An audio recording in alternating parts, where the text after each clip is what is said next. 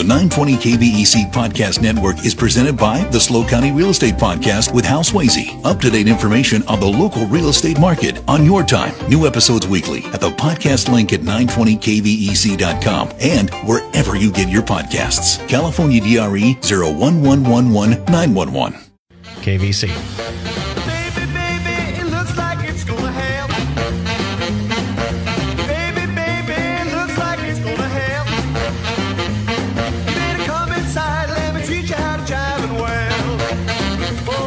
Good afternoon, everyone. Jeanette Trompeter filling in for Dave Congleton, who is taking a well-earned vacation and is crazy enough to trust me to take over the mic for a day. And I am just so happy to be here interviewing people that I'm a super fan of. And so we had Sister Teresa Harpin from Restorative Partners in our last hour.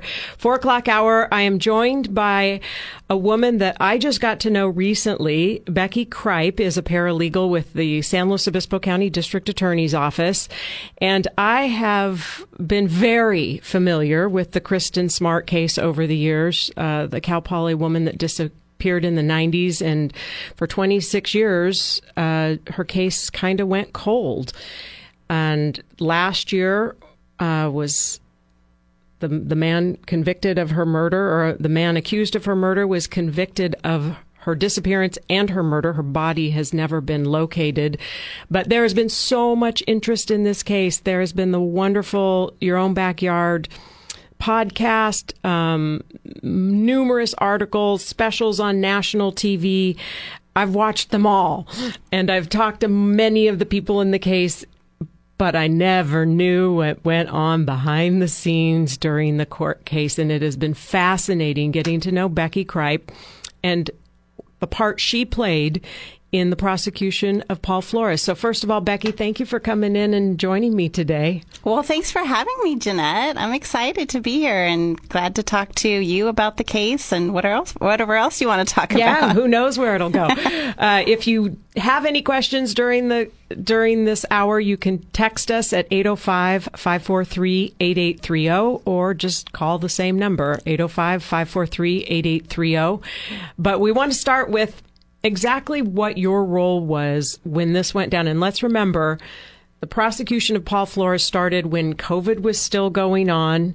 There were so many challenges, but probably, I don't want to put words in your mouth, but one of the biggest challenges is how many years of evidence you were in charge of organizing, correct? Yeah.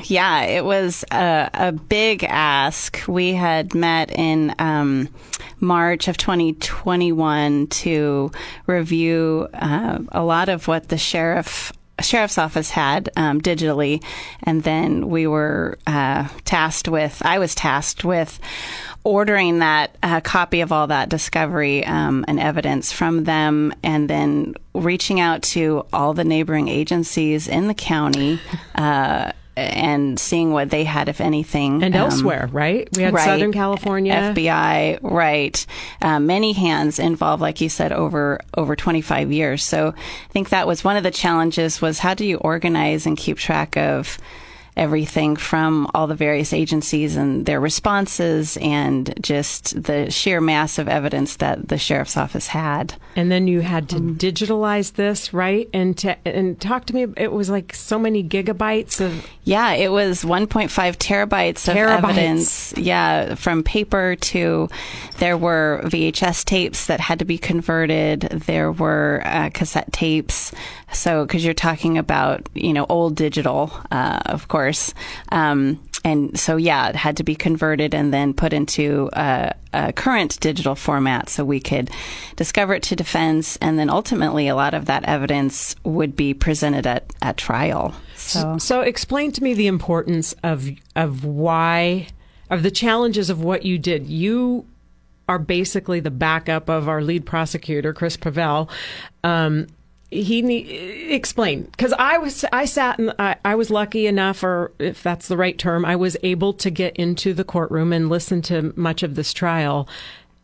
And it was only afterwards that I heard what was happening behind the scenes in the scramble. So explain the importance of how you organized this more than a terabyte of evidence. Yeah, so it had to be systematic to where when he viewed it, it was understandable. If I was organizing it a certain way, it wouldn't be accessible to him. So coordinating with JT, and so everyone and JT is the investigator. The DAI investigator on the case. And so we all had to have our hands in it, so to speak. And so compiling it digitally and making those folders and being able to readily find that evidence was critical, obviously. And yes, I felt like his shadow. And when I texted or called, he always came running. He's a great attorney. And I put a lot of ask on him because... And we're talking about Chris. Chris, yeah, the DDA for the case. And he often called it the Becky Show because it was all about the evidence. And that's what I was tasked to do, was organize it, get out to defense, and make sure it was clear, concise, and readily available and ready to go in whatever fashion we needed it to go in. So it was very stressful, and he was so great to work with because his personality and demeanor was such that it was, he was very humble, but, very concise and considerate in what he was asking, and was readily available to me because I was texting and calling at all hours. And when I couldn't get a hold of him, I would just write it down. And so we were in constant communication, and that helped in it helped in the organization of the evidence because he was right there with me, so to speak, as we were doing it. So we were able to coordinate with everything and organize it exactly how it needed to be. And to those of us who may be familiar to some degree with criminal cases, but not the law behind it, and maybe attorneys know this, I don't know. I was fascinated with how all that work you did up to it during the trial. When a challenge comes from the other side, you literally were getting texts. When did we discover this? What time? Can you get it to me, correct? Oh, yeah. Yeah. Our phones were fired up all the time.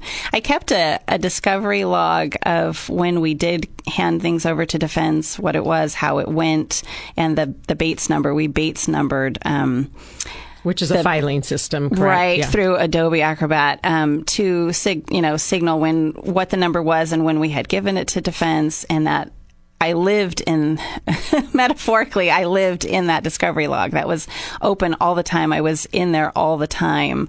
And yeah, just having to answer to Chris to say, okay, yes, it was given to him. This is when.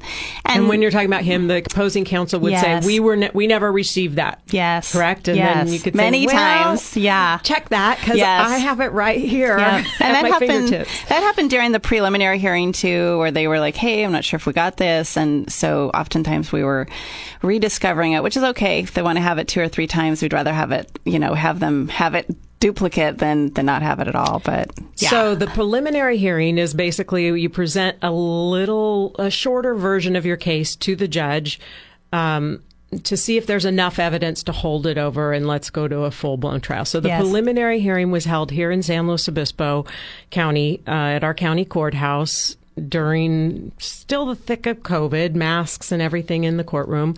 And then it got a change of venue. Yes. So what did that do to your life? Oh, gosh.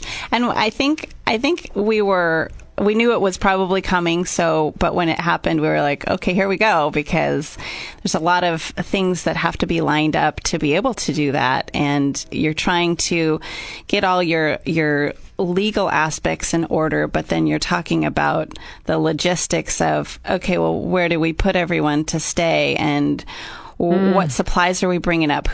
Where are we going to house and have like a mobile office? All those things came into play. Logistics. Right. At the same time, we're trying to discover everything to defense and work the case and come together on the legal side. So. Wow.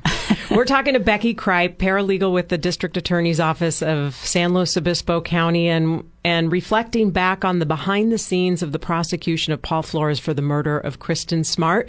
I'm Jeanette Trompeter. You're listening to KVEC News Talk 920 AM, and we will be back after the break.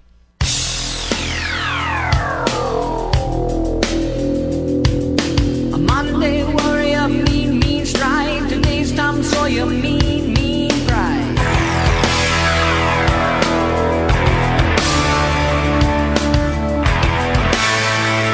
KVEC 920 AM and 96.5 FM. You can listen on either channel. Jeanette Trompeter filling in for a vacationing Dave Congleton. Here with Becky Kripe, a paralegal with the District Attorney's Office, who is behind the scenes of the Paul Flores prosecution. And I guess the focus of this is the logistics behind the prosecution of Paul Flores. And it was such a monumental task with the 26 years of evidence, the multiple jurisdictions. But then you throw in a gag order, COVID pandemic, and then historic rains and a change of venue. It was a logistical challenge, to say the least. And I got to know Becky working at the county after the trial, and her and Eloisa Basinger. Am I saying her last name right? Yes. Yeah. She was the coordinator. You guys were, I think Chris called you the three-legged stool, and we're talking about Chris Pavel, the lead prosecutor in the case. You were the three-legged stool. Six-legged stool. Well, six-legged, right, because you had JT Camp and Chris Pavel. And Clint Cole was in there. Clint Cole, the detective. Yes. And then these three behind the scenes, and it was a six-legged stool, and Chris said if one of those legs had broken, I'm not sure we would have got the prosecution. And it was I would agree with that. Such a task. So Eloisa was the coordinator, booking hotels, car rentals. Oops, there's a storm. The airport's closed. Let's switch those. Yes, rebooking. Somebody got COVID. Now we have to change the order of the witnesses and do that.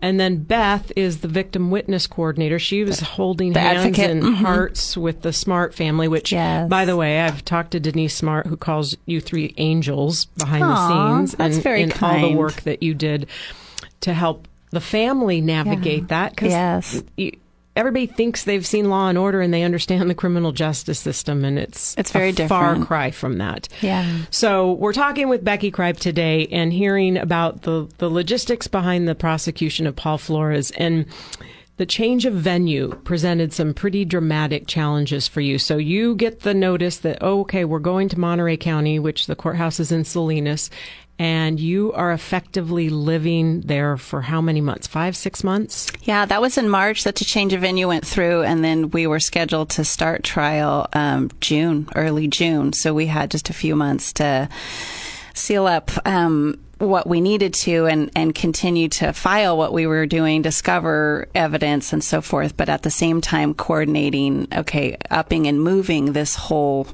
operation. To another county. So, we ended up, I moved up there May 31st and came back October 18th. Wow. So, that was the whole summer and then into the fall. So you're working, you're living in a hotel. I assume you guys all stayed in a hotel? We did. We stayed in the same hotel, and most of us went home on the weekends. I think Chris and JT probably went home the least because they were just working all the time. A lot. And then they gave you office space in the Monterey County Courthouse. How'd that work? So the DA's office is adjacent to the Monterey Courthouse, and they are fabulous people. Big shout out to the Monterey DA's office. Monterey County. They were so great. They lent us space there and made us feel like part of their family, and definitely connected with people there, and will always be fond of their whole group. But they let us move all of our stuff in and offered their supplies and assistance, and we tried to be as self-sufficient as we could, but they were right there to assist with supplies or staff, whatever we needed. And so that was really, I think, helpful in what we were doing there too, for sure. Okay, but you're in a hotel, and then I heard stories of weddings on, happening. And here you have a big court case the next day, and the days were, right? You were there at 6:00 in the morning because you had to be ready for the 8:00 court case. Then at lunch, questions and find me this, and explain what a day looked like for you. Oh gosh. Yeah. Hotel living was very interesting. So there were many times, although court started at 8:30, there were often times when the judge was, it was 8:15 and she was walking in and checking in with both of the attorneys. So we would leave shortly after 8 to go over and get started. So I couldn't show up at 8 like I normally do here in San Luis Obispo. And I had plenty of work to do and items to prepare and things to get ready for that day in court. And so my goal was to be there like around 6. So sometimes I was there at 5 in the morning and Chris was already there, tackling what he needed to do. And he had a list of things for me to do. So, and then court would end around 4:30. And then we would go back to the DA's office and meet as a team. And by the time we were walking out of there, it was between 5:30 and 6. And it wasn't like, okay, now go enjoy your evening. No, I mean, a lot of times JT and Chris were then speaking with witnesses for the next day, or they were following up to conversations with staff down here in San Luis. So they worked even more than I did, and I would often get dinner and then go on the computer and finish up work that I needed to do. So they were easily 12-hour days. Sure. And I wonder, gosh, how did we do that? Adrenaline. There was a lot of adrenaline, and you're just so invested in what you're doing, and it's not robotic. It was very much passion filled. And so we were able to maintain that energy. For sure. And it was a team, and Chris has talked to me about that. How a lot of support. You did a check-in. How you doing? How's your family? Yes. Because you missed soccer games, you missed baseball games. Everyone who had kids, away from home for weeks at a time. Yes. And then you finally get the work done, but you got to be up at 4. But I'm just going to get a good night's sleep. And then, oh my gosh, yeah, there were 2 different weddings that summer. And I remember walking up to the hotel, and I had my briefcase and my things from the day. And I was obviously dressed business attire. So I wasn't, a guest that had just come off the beach in her flip-flops. And I remember in the front of the hotel were it must have been about 100 nicely dressed men in suits and tuxes. And I'm like, what's going on here? Well, sure enough, that was a wedding, and most of the women had been inside. But when I walked up, I'm like, is this like an audition for The Bachelor? Or it was crazy. So then obviously the wedding hadn't even started, and I was just getting there at 6, and that went into like 11-ish, 11 p.m. And I still had to get up, at 4, get dressed, get my makeup on, that sort of thing. Fire alarms? They had fire alarms. Yeah, that was actually the day before, I believe the day before opening, and it went off every 2 hours, and every time it went off, they were wanting the guests to go down the stairs outside. I can't imagine the nerves and the adrenaline of the opening statements, and all you want is just give me a few hours sleep. Yeah, we didn't sleep a whole lot. So that's one of the logistical nightmares behind this. Yes. And then there were things, I couldn't believe it. Was it closing arguments or the verdict when the massive storm shut down 101? Was that the closing arguments? It was one of the big court dates, and then half the people couldn't get. I remember, and there was delays, and some of the jurors had shown up late. So it went on, and then we had some challenges within the courthouse too. Real quick, we got to get to break, but tell me real quick about the elevator going out and you guys having to carry these boxes of files. That was opening day. Their elevator at the DA's office had been broken for a couple weeks, and so we had to take all the boxes down and the dolly and reconstruct it and take it across to the courthouse. Yeah, so it was, we got through it though. But definitely not without something pretty much every day. But we took it as it came, and like you said, as a team, we got through it, which was pivotal and very important. It was just amazing to me hearing some of these stories after the fact and how cool and calm you cats were in court. So impressive. We'll hear more of the behind the scenes of the Paul Flores conviction in Monterey County in the Kristin Smart case from Becky Kripe, the paralegal with the San Luis Obispo County District Attorney's Office. After the break, you're listening to KVEC News Talk 920 AM and 96.5 FM.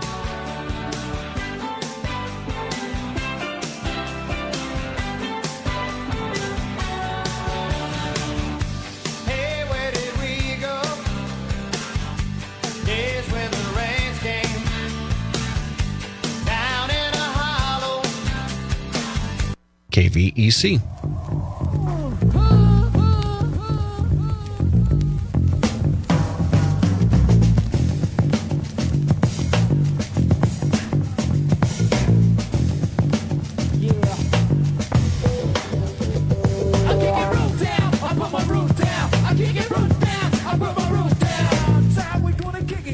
4:34 in the afternoon. Jeanette Trompeter filling in for Dave Congleton this afternoon on your hometown radio. Joined by Becky Kripe, paralegal with the San Luis Obispo County District Attorney's Office. And Becky, I don't know if I told you, but we are recording. See that little GoPro right there? We are doing a video because Greg's playing this music where we can't sit still.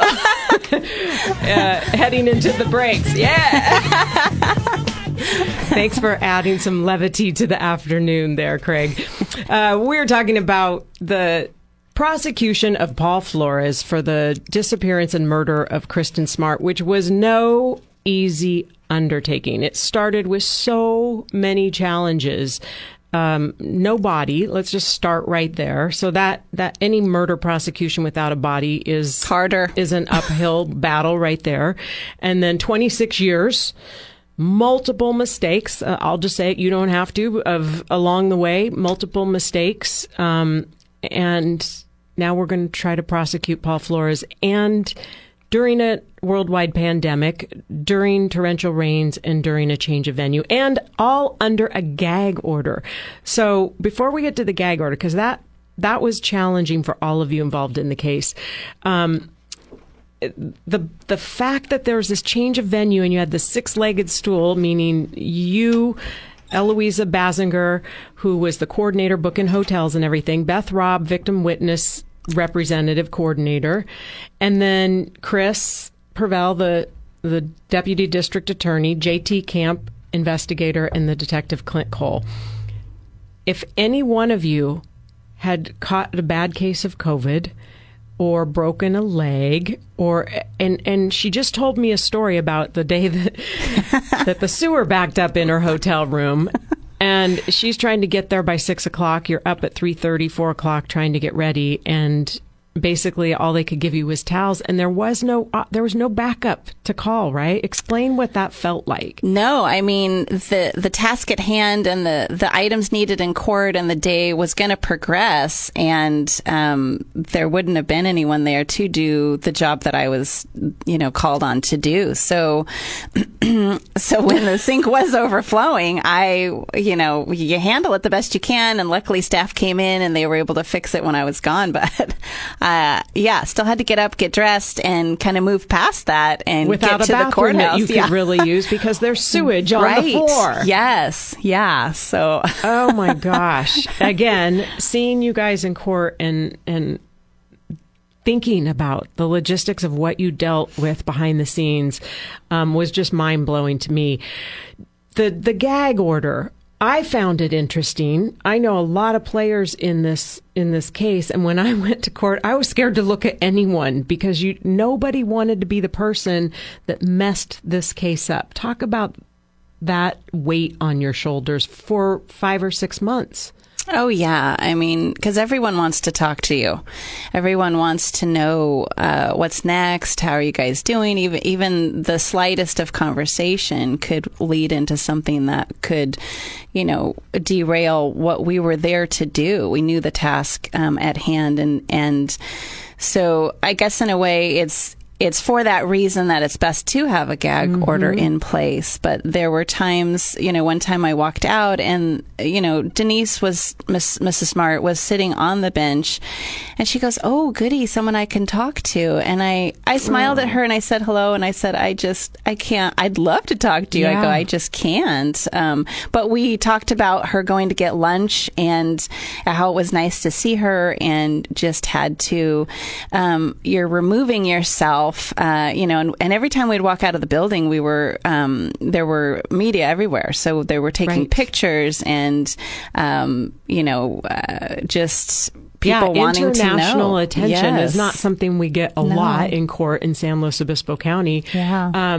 And also, I found it fascinating that if I'd go to the ladies' restroom and there's 6 stalls or whatever in it, and you go with a friend that and the things that ladies do is they talk, over the wall to each other. But there's a juror. Correct. It literally was when you left the courtroom, it was best to not talk to anyone or in my case, so paranoid, I didn't want to make eye contact with people. Right. Yeah. And we were it was the same for us too. And, at that point we were getting recognized. People knew who we were, obviously, in the courthouse, the DA's office. And so, we kept our cards close and just had to, which also means a little estrangement. I don't know if that's the right term. A little distance had to be there with your family, with your friends, right? Absolutely. You can't really trust anyone because people make mistakes in repeating information. Correct. Right? Yes. And whatever you had said, it could be misconstrued or relayed differently. So you just don't say anything. You just, and as a team, we would have conversations about it and, whatever challenges we were facing as far as that next day, how we would handle, hey, if this comes up, with this witness or, so-and-so had called about this, or Beth often would want to tell the family something. And Chris would have to say, hey, this is not something that, we need to share with them at this point. This is something that we need to work through legally. And, we always had to be on that. Okay, is this something that they're entitled to know, following Marcy's rights and just trying to be inclusive for them, but understanding that there were things we couldn't tell them, Oh, how difficult. And I know Denise Smart, I talked to her after the verdict, and she said, who's the mother of Kristin, said, we were starving.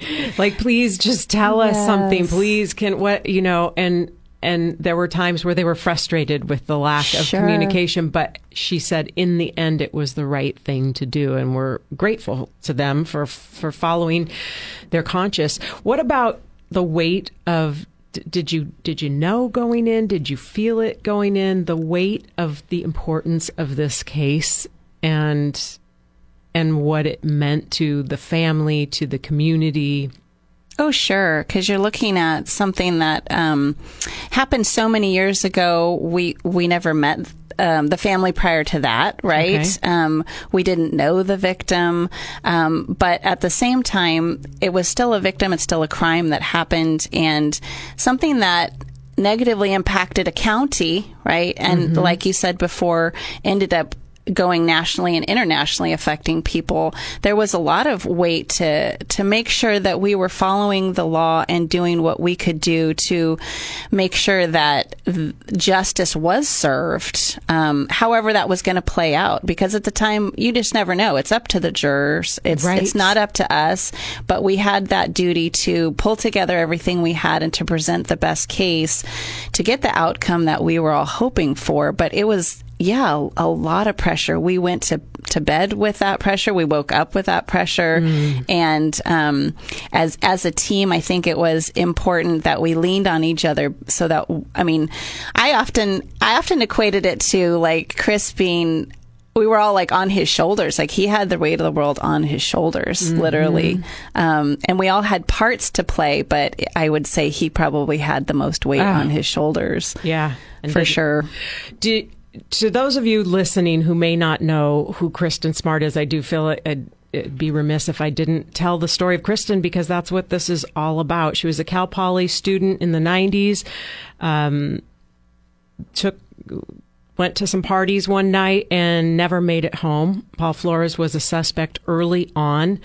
Lots of missteps in the early part of the investigation by various law enforcement agencies, and her disappearance wasn't really dove into for a couple weeks. Wonderful girl. And the early tales were that, well, she was at a party and she was drunk. And that was the narrative that was used for so long. And 26 years later, with good work and listening to the family and listening to people and talking to people and to largely to Chris in the podcast of In Your Own Backyard or Your Own Backyard, she was drugged. Is what basically jurors heard, and that was the assertion is. And so I think the tragedy of a part of the tragedy of her disappearance and death is how for so long people wrote it off as drunk college girl, which is wrong from the very beginning. You never deserve to be murdered if you're drunk at a party. But the fact that she was, most accounts is that she walked in sober and left not being able to walk on her own. And then as the evidence came out, Paul Flores had a history of drugging women and raping them. So I just feel like we have to tell the story of Kristin when we're talking about the prosecution of the man who got convicted of her murder. And a shout out to a beautiful young lady whose life was cut far too short, way too early. So as we talk about that, tell me about the day of the verdict, what that felt like for you. The fatigue, the time, and then this is the day. Well, when we closed, did our closing arguments, and then defense rested, and then it went to the jurors, it was, that part is, I think, it was very stressful. We were then at that point, packing, finishing up items with the court, and starting to seal up to go home. But it was literally just heart beating constantly, because you're just waiting for that call. Okay, do they have the verdict yet? And which way could it go? And you're trying to distract yourself in any way, because you're just so hyped up with, okay, what are they coming back to say? We invested this time, the effort, the hours and the energy, and put forth everything we could, and how will it turn out? And it's nerve-wracking. It really is. And so that day, walking into the courtroom, my heart was beating like, okay, this is it. What is it going to come down to after all this, after everything, and so many years of waiting? It's any verdict day, I assume, is a big day, but that was a big one. We're talking to Becky Kripe, paralegal with the San Luis Obispo County District Attorney's Office. You're listening to KVEC News Talk 920 AM and 96.5 FM. If you have a phone call or a question, you can text us or call 805-543-8830, and we'll be back after the break.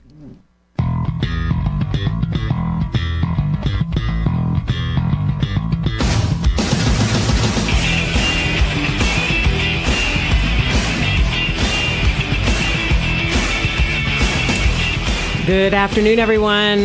We're pushing 4:50 in the afternoon. You're listening to KVEC News Talk Radio, 920 AM and 96.5 FM. Jeanette Trompeter filling in for a vacationing Dave Congleton today on Hometown Radio. And it's an honor to be a host in my hometown of Hometown Radio. Joined today by Becky Kripe, a paralegal with the San Luis Obispo County District Attorney's Office. Before the break, Becky, we were talking about Kristin Smart herself and the evidence against Paul Flores. I mentioned because there have been numerous reports in the media and outside the actual what happened in the courtroom of date rape and accusations of that and drugging. A lot of what was told outside the courtroom never made it into the courtroom, and still there was a preponderance of evidence, thanks to the work of Chris Purvell, that he was responsible for her murder. Where is he now? Paul Flores, well, he's in prison. I think North Kern County is my understanding. Yeah, so the last report. Mm-hmm. He has appealed the conviction. So it is on appeal. So speaking of appeal, we did get a question about, was Paul Flores ever offered a plea deal? And the answer is, since this is still under appeal, that's not something you can talk about. Correct. Okay. So some questions cannot be answered yet as this moves its way through the court system. Do you feel that you took a part in San Luis Obispo County history a little bit? Yeah, for sure. We knew that although it was a change of venue and went to Monterey, it was our case, our county's case, and that there would be other vested interests, the people of San Luis Obispo County who have supported the Smarts, the Smart family all these years, and have really just taken it as a part of their county history to see the case through if possible. So I think it was epic for probably everyone in this county when it did materialize to a court case, to see, okay, how is this going to play out after all these years? Because it was on their hearts too, So what happened? The verdict comes in, sentencing happens. What happens to you when you got to pack up from that hotel room for the last time and come home? Was there a letdown? Because you said you were on adrenaline. I can't imagine during that. I've had short periods of my career where, you just don't sleep. You don't fully fall to sleep because it's always on your mind, because there's always something more you could be doing right now. Yes. So to go for that extent of time is pretty dramatic. What happened on the other side of it? Yeah, we were those days, and if you're working 12 plus hours a day and you're on that adrenaline high, when it was over and we had the press conference the day the verdict was read, and then we were released to go home and packed everything up. You're moving at 90, 100 miles an hour for 4.5 months or so, what it was.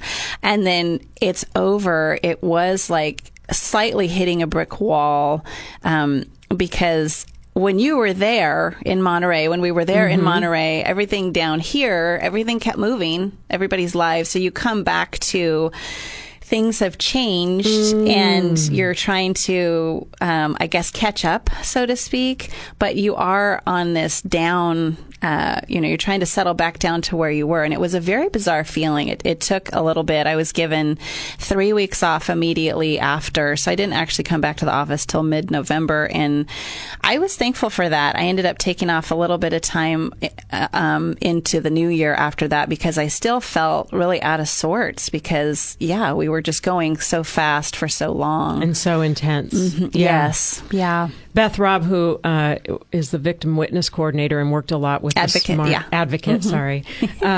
with the Smart family, says, and she was going to join us today, but she is under the weather, so she couldn't join us at the last minute.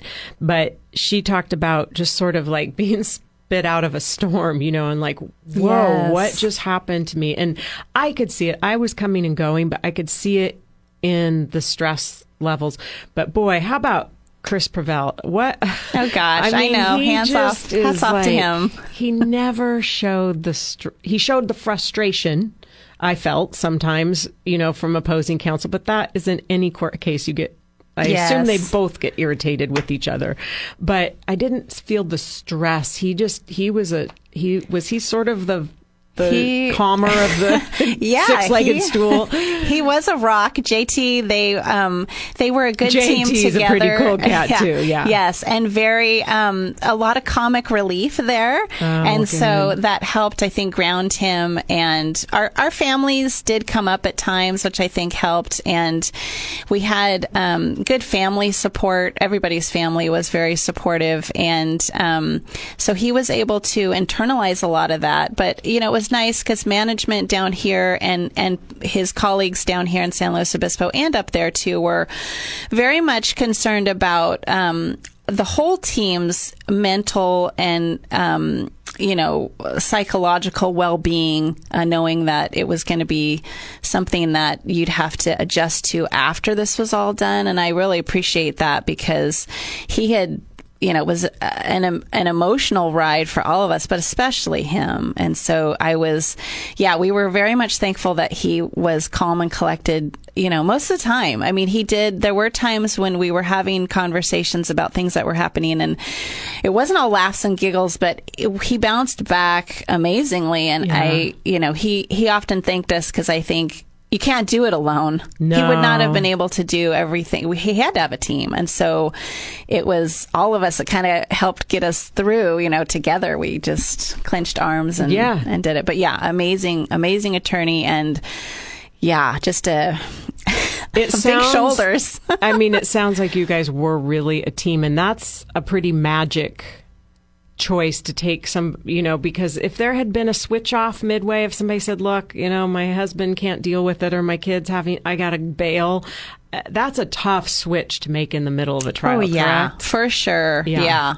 absolutely. And you still all had business happening back here. That's the thing that cracked me up is I could still get a hold of JT or somebody about a different thing in San Luis Obispo County. Life went on. How about walking into the office for the first time? Were there people there you had never met? Oh, for sure. It was a trip. In fact, when we had our clerk's luncheon for Christmas, before we started, I asked my supervisor, I'm like, hey, can we do like a meet and greet? Because I don't know some of the people in this room. And they said, oh, yeah, you haven't been here. And absolutely, it was, for us, being removed from that was something that I guess the military people on leave experience, although not to the same degree, obviously, and I'm not putting myself in their position at all, but the association to being disconnected is the same, because although we were talking to our families on the phone or, on Skype, what have you, we were removed. And that's, so that was an association there that I wasn't familiar with because I'm not in the military, but it was likened, I think, to that from what Dan was explaining too. So for you, feel free to tell me, no, you're going too deep here, but I'm going to get you're married, right? And have kids. Yes. Was there a moment where your husband said, yeah, I've been doing this for 5 months. You don't get to tell me anymore how to do that.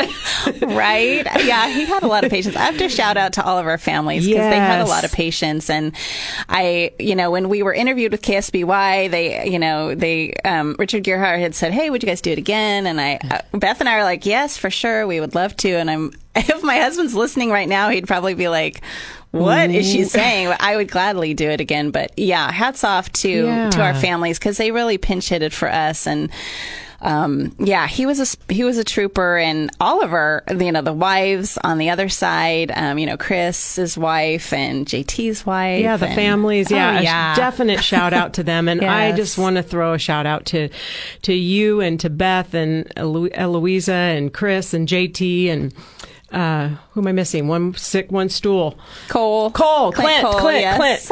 You guys are amazing. It was fun watching. No, it wasn't fun. I was proud watching from the sideline. So forever bonded. We're forever bonded from that experience, and they'll be lifelong friends for sure. Thank you so much for joining us today. It's a pleasure. Thanks for your service. And we'll be back after ABC News on KVEC News Talk, 920 AM and 96.5 FM. The 920 KVEC Podcast Network is presented by the SLO County Real Estate Podcast with House Swayze. Up-to-date information on the local real estate market on your time. New episodes weekly at the podcast link at 920kvec.com and wherever you get your podcasts. California DRE 01111 911.